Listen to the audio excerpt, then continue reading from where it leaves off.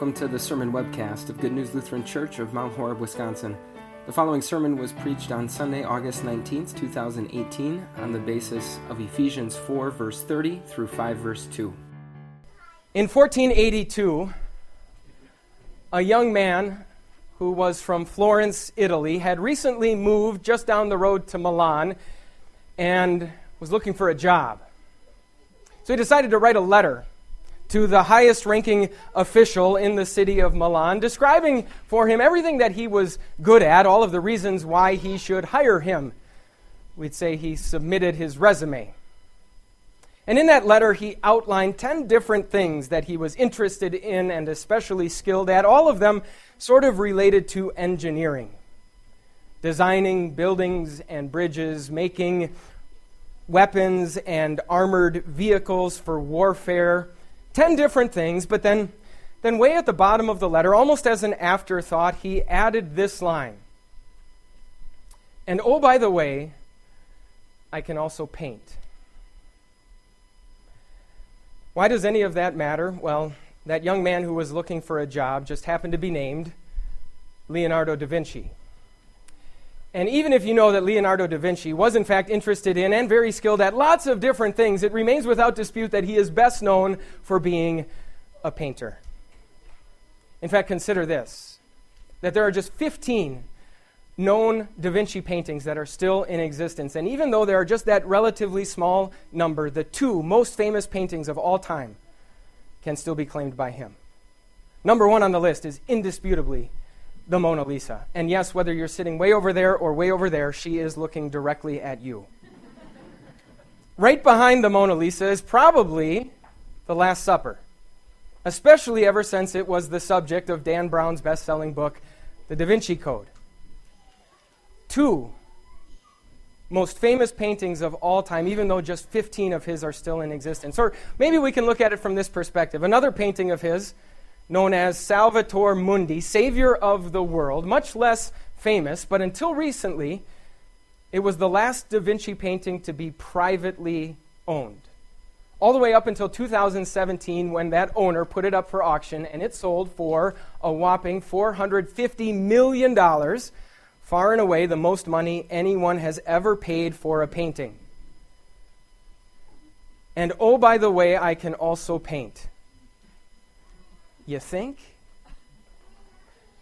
Marketing experts today would probably say that Da Vinci needed a little bit of advice, a little bit of help in how to build his personal brand.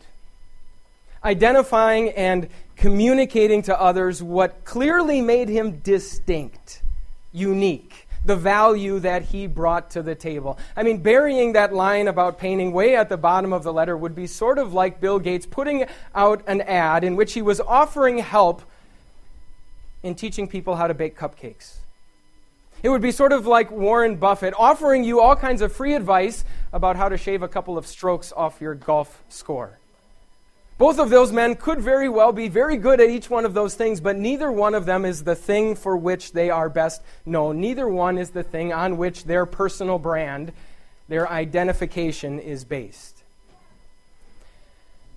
So, when it comes to building a personal brand, do you think Jesus is any better? 2,000 years after the fact, when people hear the name Jesus, or when they think about Christianity, when they think about Jesus' church, what do you think pops into their head?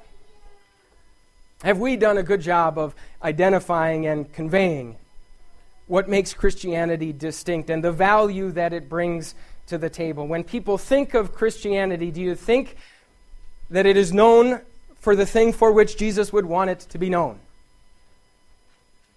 Maybe another way to ask that question would be this. What makes a person not just a good person, not just a nice person, but a Christian person? What makes you not just a good, attentive, engaged parent, but a distinctively Christian parent? What makes you not just a good and faithful spouse, but a Christian spouse? What makes you not just a good, hard-working employee, not just a good, law-abiding citizen, but a distinctively Christian one of each one of those things? Today we're going to find out. We're wrapping up our series on the book of Ephesians, and we're in that second half of the book where Paul talks about all of the different ways in which God wants us to live as his children in this world. And in these verses, Paul is going to tell us about the thing that more than anything else makes us distinct as Christians. He really echoes in these verses exactly what you heard Jesus say in today's gospel, that by this, people will know that we are Jesus' disciples. And as we look at these verses today, we're going to simply see this, that Jesus builds his personal brand around love. Now that maybe sounds a bit surprising when you consider the fact that love is arguably the most overused word in the entire English language. We use love to describe our feelings toward everything, from pizza to the Green Bay Packers to a lovely sunset to our firstborn child. We love all of those things, right? So what does love really mean? Love has become so generic. How could someone possibly use it as the thing that makes them unique and distinct? And even aside from that, even within the realm of Christianity, within the realm of religion, there seem to be two competing views of love. On the one hand, one person might say that love means telling someone like it is. Telling it like it is to your friend, your loved one, whoever it might be. Recognizing that there is, in fact, such a thing as right and wrong. There is, in fact, a design with which God made us, under which we will flourish and apart from which we will flounder. And love means helping people realize when they've wandered from the path that God intended. But another person might say that love simply means accepting someone for who they are, embracing and endorsing every decision that they might make, encouraging them to pursue whatever path might make them happiest. And so which of those is the correct definition of love? Well, that's the first thing we need to pay attention to carefully in these verses. Paul describes for us, outlines for us the true definition of Christian love. And the very first thing that's clear from these verses is that there is an assumption that, yes, there is in fact a difference between right and wrong. There is a design with which God made us, under which we will naturally flourish as human beings, and apart from which we will naturally flounder. The question in these verses is not if someone can choose a path that is actually wrong and sinful and apart from God's will. The real question is, what do you do when that happens? How do you respond? And here's what Paul says. He says, get rid of all bitterness, rage, and anger, brawling and slander, along with every form of malice. Be kind and compassionate to one another, forgiving each other, just as in Christ God forgave you. So when someone sins, maybe even sins specifically against you, rather than letting that bubble up inside of you until it just comes boiling over into a fit of rage, Paul says three things. First, be kind. Be useful, be beneficial to that other person. Rather than worrying about how their sin might somehow harm you, their good, their interest should be your number one concern. Be kind. Secondly, Paul says, be compassionate. He says, realize that when someone is sinning, even when they're sinning directly against you, the person that they are hurting most will always be themselves. If God really has created us with a very specific design under which we will naturally flourish, then anytime someone deviates from that design and that plan, they are only bringing destruction into their lives. So realize that, recognize that, have compassion on them. And then finally, Paul says, forgive them. Rather than insisting that someone pay, rather than insisting that someone suffer for what they have done, simply choose not to make them. Even if that means that the person who suffers and the person who is damaged, the person who is hurt, is you. Choose not to hold a grudge. Choose not to seek revenge. Choose not to lash out in anger. Choose not to go blabbing about it all over town. Paul says, be kind, be compassionate, be forgiving. So, to be a Christian parent, on the one hand, doesn't mean that you simply embrace every decision and every path that your child might choose. But on the other hand, being a Christian spouse means not insisting that your spouse suffer, that your spouse pay every time they do you wrong so that they really learn their lesson.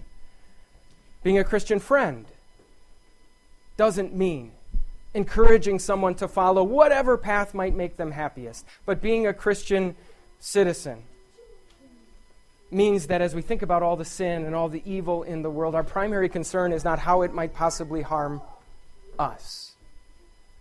You see how both of the normal definitions of love don't quite hit the nail on the head. Paul's definition of love combines the best of both of them without falling into the pitfalls of each. It's a perfect combination of being fully convinced that God has created us with this beautiful design, wanting people to live and flourish underneath it, and yet at the same time being kind, compassionate, and forgiving when they do not. Jesus builds his personal brand around love, and that's specifically how Paul defines love in these verses.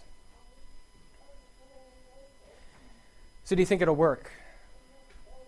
How do you think it'll be received out there in the world?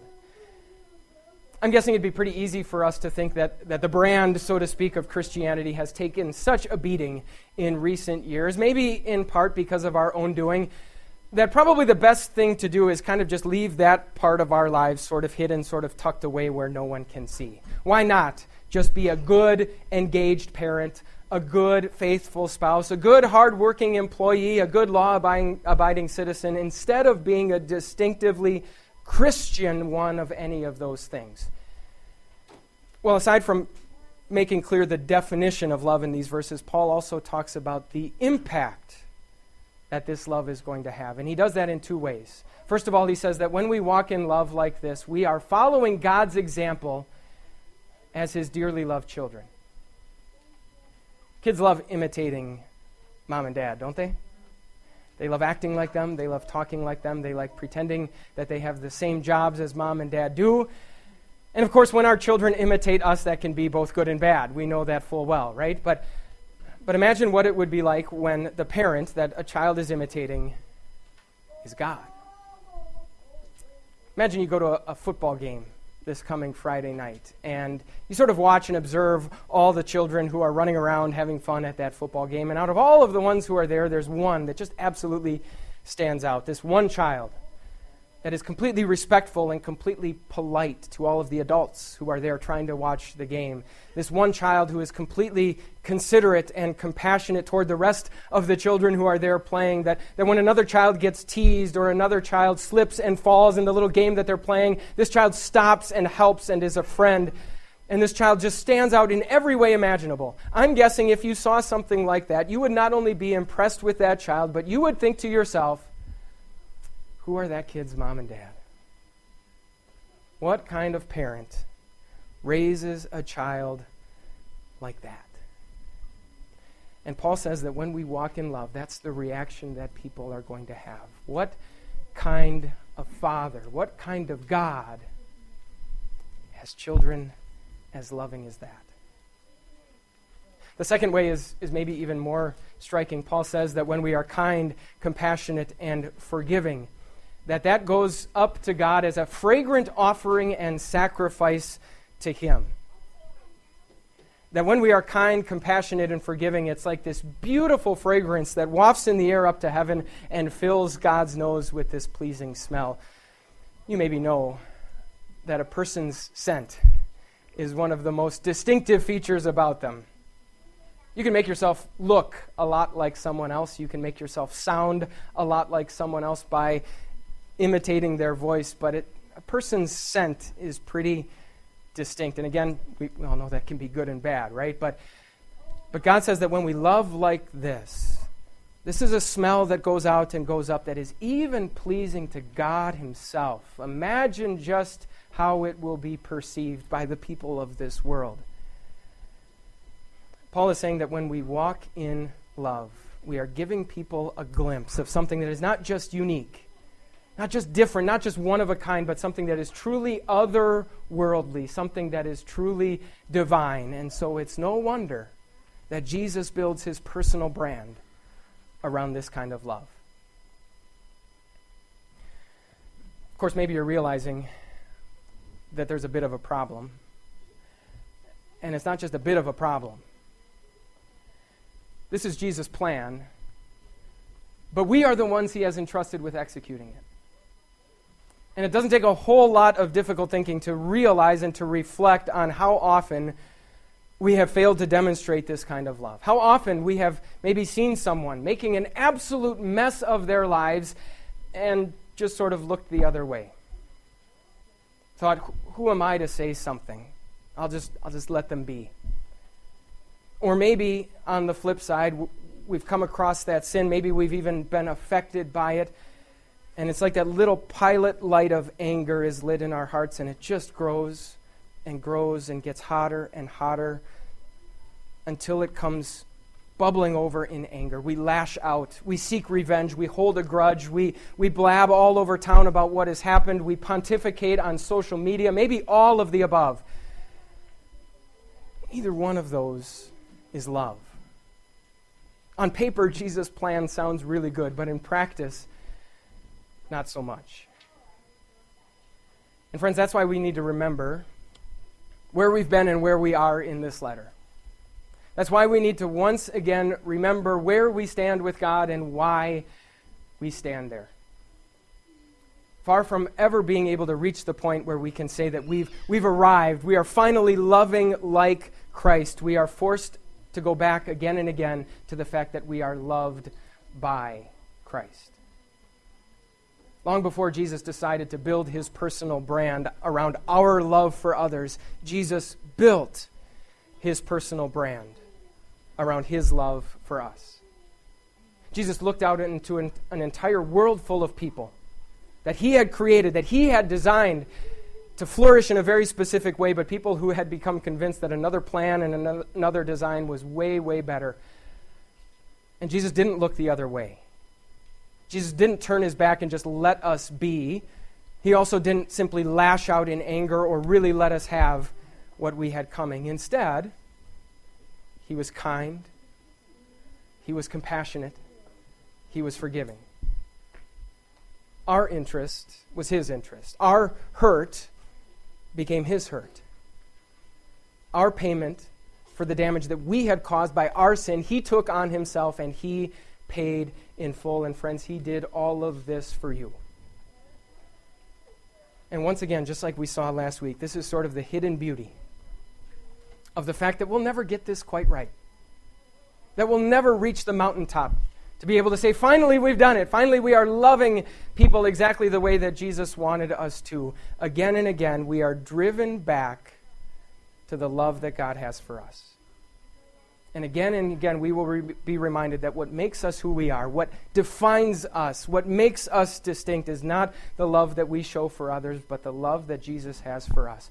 And as long as we know that, as long as we are communicating that very clearly to the world around us, Jesus' personal brand will be just fine. Amen. Thank you for listening. For more information about Good News Lutheran Church, visit www.goodnewslc.org.